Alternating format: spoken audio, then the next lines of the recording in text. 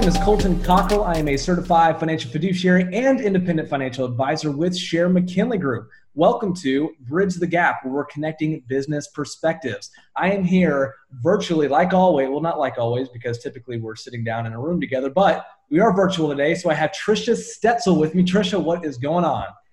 Hey, Colton. So I am actually on your left on the Zoom window. How cool is that?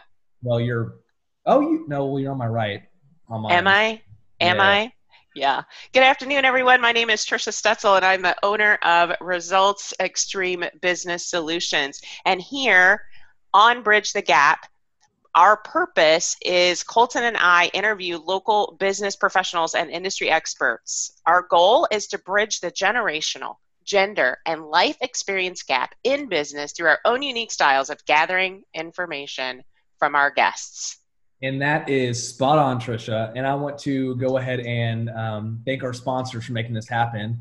So really the one and only Jim Butcher, who is a relationships banker with Allegiance Bank. So thank you, Jimmy.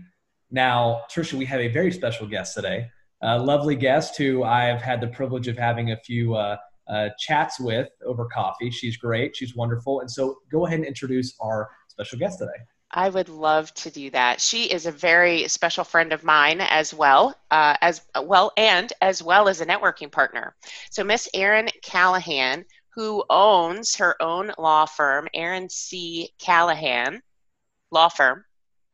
Am I getting it right? I'm totally getting it right. It's okay. So close. We're so excited to have you with us today, Erin. Not only do you do great work, but you're also a great friend, and you take care of a lot of people that Colton and I know, and we're really excited to have you on the show today. Well, thank you so much. I'm so excited to be here, and a special thank you to Jim Butcher as well. So my name is Erin, and I'm a local attorney, and the name of my law firm is the Law Office of Erin C. Callahan, PLLC. I was so close. That's right. It was awesome. So full disclosure, that was planned. Trisha knew the name. She was just trying to give extra credibility to Erin. Is what she told me. Good job, Trisha. Hey, you're welcome. Whatever I can do. Dynamic. So, Erin, tell us, what are we going to be asking you questions about today? So I definitely wanted to talk to you guys about digital estate planning. I think it's so important and a topic that's often left behind and can create havoc in an estate plan if it's not addressed. So did you say digital estate planning? I did. Like, what in the world is that? For people who are listening today, I know that they've already done a second take. They had to rewind it to listen to it because digital estate planning, that's a thing. So talk to us about that. Like, what does it mean to have a digital estate? Yeah, so a couple of things. So when I do this talk in person, the first thing I ask is to the audience, do you have a Facebook account? So if the answer is yes, you have an estate plan. So it is all of your accounts that are online. It's the management of those accounts if you become disabled or if you pass away. And it's also just as well as digital assets. So that could be something from Bitcoin. It could be some type of digital property that you own in a video game. It can be as complicated as we want it to be. Man, that's pretty specific. So tell me then, how does it work? So I'm assuming you have to sign up for some kind of password account or something like that, or how does it typically work? Yeah, so that's one of the number one tips that we give our clients and really try to just get out there in the community in general is it's critical to have a password manager. So we personally use 1Password. I don't make any money off that or have any relationship with them, but we do recommend them, or we recommend Keeper as well. I think both of those are good products. One of the keys is you want to make sure that they have some type of emergency kit or some type of way that you can transfer all of your accounts over to someone if you're disabled or if you pass away. And so how does that work? So for example, I mean, I never even thought about a digital estate. I have Keepers just because I have so many passwords and stuff I have to keep track of. Right. But I never even thought of, this is a great way to, if something would happen to me, to make sure someone has access. So how would that work? So how does someone get my password or how, I mean, I'm just curious because I don't want people to have my passwords now while I'm still kicking. Yeah, so there's different ways, different companies handle it different ways. So one of the things that you can do with the emergency kit is there's a process that you go through. So you don't give somebody your password right now. You go through this process and you nominate or elect somebody. Every company is different on what that process looks like. And then you put that emergency kit along with all your other essential estate planning documents. So I know some attorneys do tell people to keep it in a safety deposit box. That's not necessarily my best advice. If you do want to do that, I suggest you giving the safety deposit key to somebody while you're still alive. Otherwise, a safe in the home, someplace secure where you can put all of your documents in that are going to be protected against fire. And, being in the Bay Area, we also need to protect against flood. So whatever you do, you want to put it up high. You don't want to put it on the floor in your house or your apartment or wherever you live. So when you talk about 1Password, and we should probably spell that out for people, right? It's the number one, PASSWORD is the tool. I heard you speak about it before, and I actually downloaded it. It's a very simple tool to use. So Colton, I think you said you use Keeper? I do, KEEPER. Okay. Oh, thank you. That's so nice. Lovely. I knew you wanted to get yours in there. Yes. They're both great products. And they're very simple to use. And it does, I know with 1Password, it even gives you a place to just push a button to print out the form that you need, right? With that it's all secure and how you share it and you buy it for your whole family. So it's a pretty cool tool. So talk to me about Peace of Mind Planner. Like, what is that? Yeah. So, life is complicated. I suggest to my clients, and I've spoken public before too, to the community about making this Peace of Mind planner. So it can be something that you create on your own. Maybe you just get a file folder and you put all your critical documents in this file folder, and you have everything from your password, from 1Password, who you're gonna who your emergency kit is gonna go to, and then also you might have something, you're gonna have your financial planner's information in there. You're gonna have your attorney's information in there, your insurance agent. You're gonna have who you pre-planned your funeral with. What you want. You can even go as detailed as what you want in your funeral. We do have a legal document that does that, so you can do it with an attorney or you can do it by yourself. Amazon also has a planner, literally called Peace of Mind Planner. It's $12 or $13. I definitely have given that to some of my clients that really want it on paper. The hard part with that is that you have to keep it in a secure place. So that kind of goes back, are you going to put it in the safety deposit box, which you need to make sure somebody has a key, or are you going to put it safe in your home or some other secure location, because it's going to have personal and confidential information in there.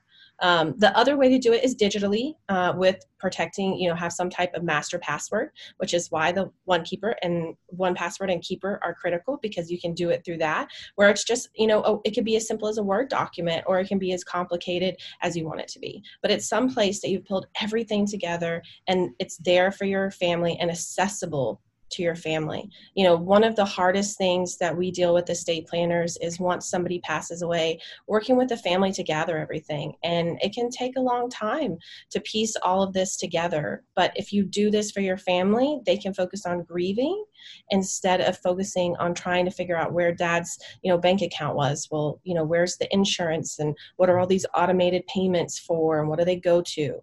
And it can save lawyers, lawyer fees as well, because those are kind of the things that can complicate the probate process if we're having to find missing pieces of information in accounts. Man, so we have an attorney on here talking about saving attorney fees. I love it. Wow. What a big heart you have, Erin. So let me ask you this, just because again, we're all about talking about different generations. So I'm a millennial, right? No way. Believe it or not, I am. Technically, I am too by 1 year. Full disclosure. I thought you were younger than me. Generation X versus millennial, I'm not quite sure. Depends on who you ask. Millennials will win all day long. Okay. No, they don't. With millennials, we are blown and going. We don't have time to stop and put stuff together. I took the time and I did it. And I'm continuing to build it as I, log on to new sites, whatever. I'm constantly saving passwords. But tell me, what is the importance of just taking that time and putting everything together, or even just starting it? And that's the second question. How do you get started? What would you suggest people do that, again, are like, oh, I don't have the time to do it? Yeah, I mean, I think that's an age-old question, right? Like value and time, what's more important? And so I think you have to look at it for each individual person, and it's probably going to be a different answer for a different person. One of the key things I'll tell you right off the bat is how many times before you had Keeper did you forget your password? This is not a legal reason that you had to take the time to go back and reset your password and then call customer service, and now you spent 25 minutes on this password issue. That's going to be alleviated from your life. I mean, very rarely does that happen to me now because everything is secured in one password. And I just have to remember one password. That's it, And so I think for other people, obviously, who might not be as technologically savvy, it is going to take a little bit more time on the front end, but it's just like automation. Everything that we do in our life, we spend more time now to save time, later on. I don't know that there's necessarily, a legal reason versus common sense reasons. The only thing is it can help you save legal fees in the future. If you are, if a lawyer is trying to piece together all this stuff, it's going to take a lot more time and a lot more money. And I don't know about 1Password, but with Keeper, because a lot of people just have it saved on their computer, right? Like in their iCloud chain or whatever, it just automatically logs you in. Well, if you have the attachment to Chrome or whatever you use, then it'll actually try to remember it. It'll ask you, hey, do you want us to remember this for Keepers? Which is great because you can just slowly build your digital estate, or not your digital estate, but build your passwords in Keepers or 1Password. And that's definitely helpful. Well, and the thing too with that is, I don't know what your experience was for you guys, but I had over 100 accounts and I didn't think I had that many. I'm just an average person. And so if you look at all the different families that we have, the average family has over 100 accounts. By the time you count everything from all your social media accounts, all your banking, your TXU, all your utilities, it adds up really, really fast. And so with Keeper, one of the things that I liked is that with Keeper and 1Password, it will automatically upload those for you in the beginning. Now, does it catch 100%? No, it doesn't. But it catches about 90, and that's 90 accounts you don't have to enter somewhere.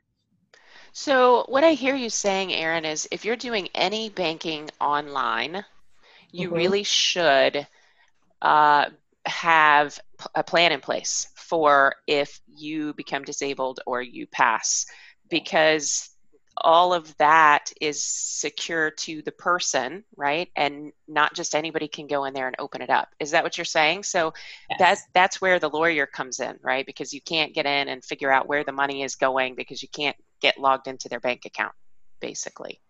Yeah, when I hear you say that, it becomes so real, right? That if something were to happen to me, I do all of the banking. Who would take that over? Right? Nobody could get in. Nobody has that information, right? Unless you share it, which comes to the next question that I have for you. You talked a little bit about social media, and I think there's something out there called a legacy contact in Google or with social media. So can you talk a little bit about that? Yeah, absolutely. So you want to make sure that you have a legacy contact on your social media accounts. So on different accounts, it can be called slightly different things, but it's the same concept. We all have, these accounts, but what happens to those accounts when you pass away? So each social media has a different rule. And so, for example, in Facebook, you need to decide if you want someone to serve as your legacy contact, and you can only have one in Facebook. And do you want to delete your account? And that's a hard decision for some people. And you might think, oh, this is just a minor issue, social media, but it is something worth thinking about. These day and age, everything that we do is online, and a big part of our lives are filled with our online families and online communities. And so they really bridge the gap for us. And that was not planned. I love it. I love it. Well, I was gonna make a snarky comment about us old people, people that are not millennials. I see you pointing at me on Zoom, Colton. We not only have the digital estate that we're trying to keep up with, but we have this peace of mind planner, right? This folder that is not digital that we have locked away somewhere, right? Where Colton may not have something like that, right? He gave up paper a long time ago. Me too, Oh, wait. Colton. Okay, I'm still Never trying. use paper. Well, paper money. No, I'm all about that. But yes, state stuff, absolutely. Yeah, no. Well, let me ask this last question here before we get into our just off the top of my head question.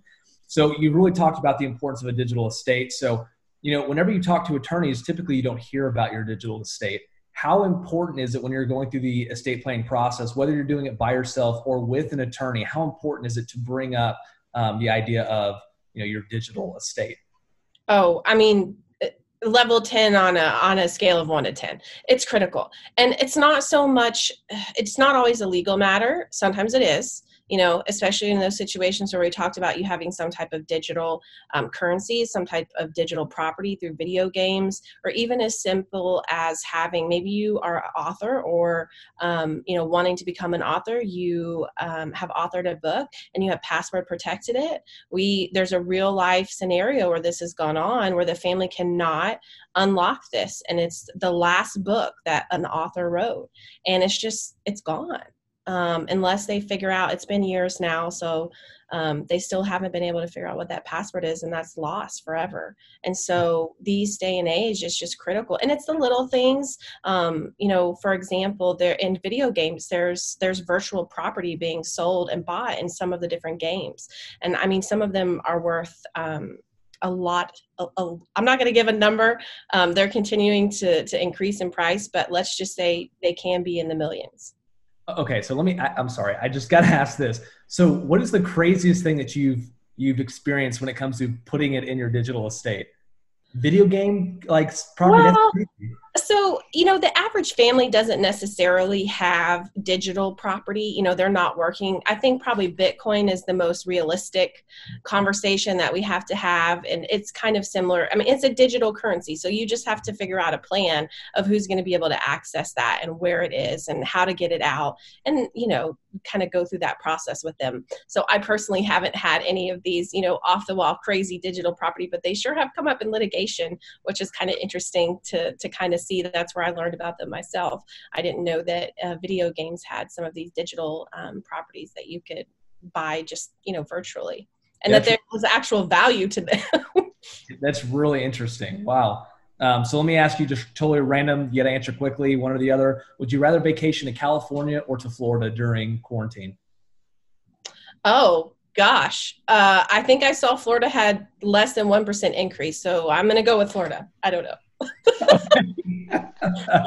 What you can't see is Erin's face. Erin's face is like, I don't know if I want to go to either one of those places. I know, that's what I'm thinking. I'm like, I think we've had like 500 cases here in Galveston County. I want to stay here. All right, so you already told us what generation you're in. Which generation do you most identify with, do you feel? Probably millennial. I think you have to look at it depending. I think definitely millennial, but the difference is I'm an older millennial, so I wasn't raised with like cell phones and things, the digital tech part that a lot of the later millennials were. So sure. All right, so in closing, Erin, will you again tell us the name of your business, and also tell our listeners how they may get in touch with you if they have questions or want any follow-up information from you.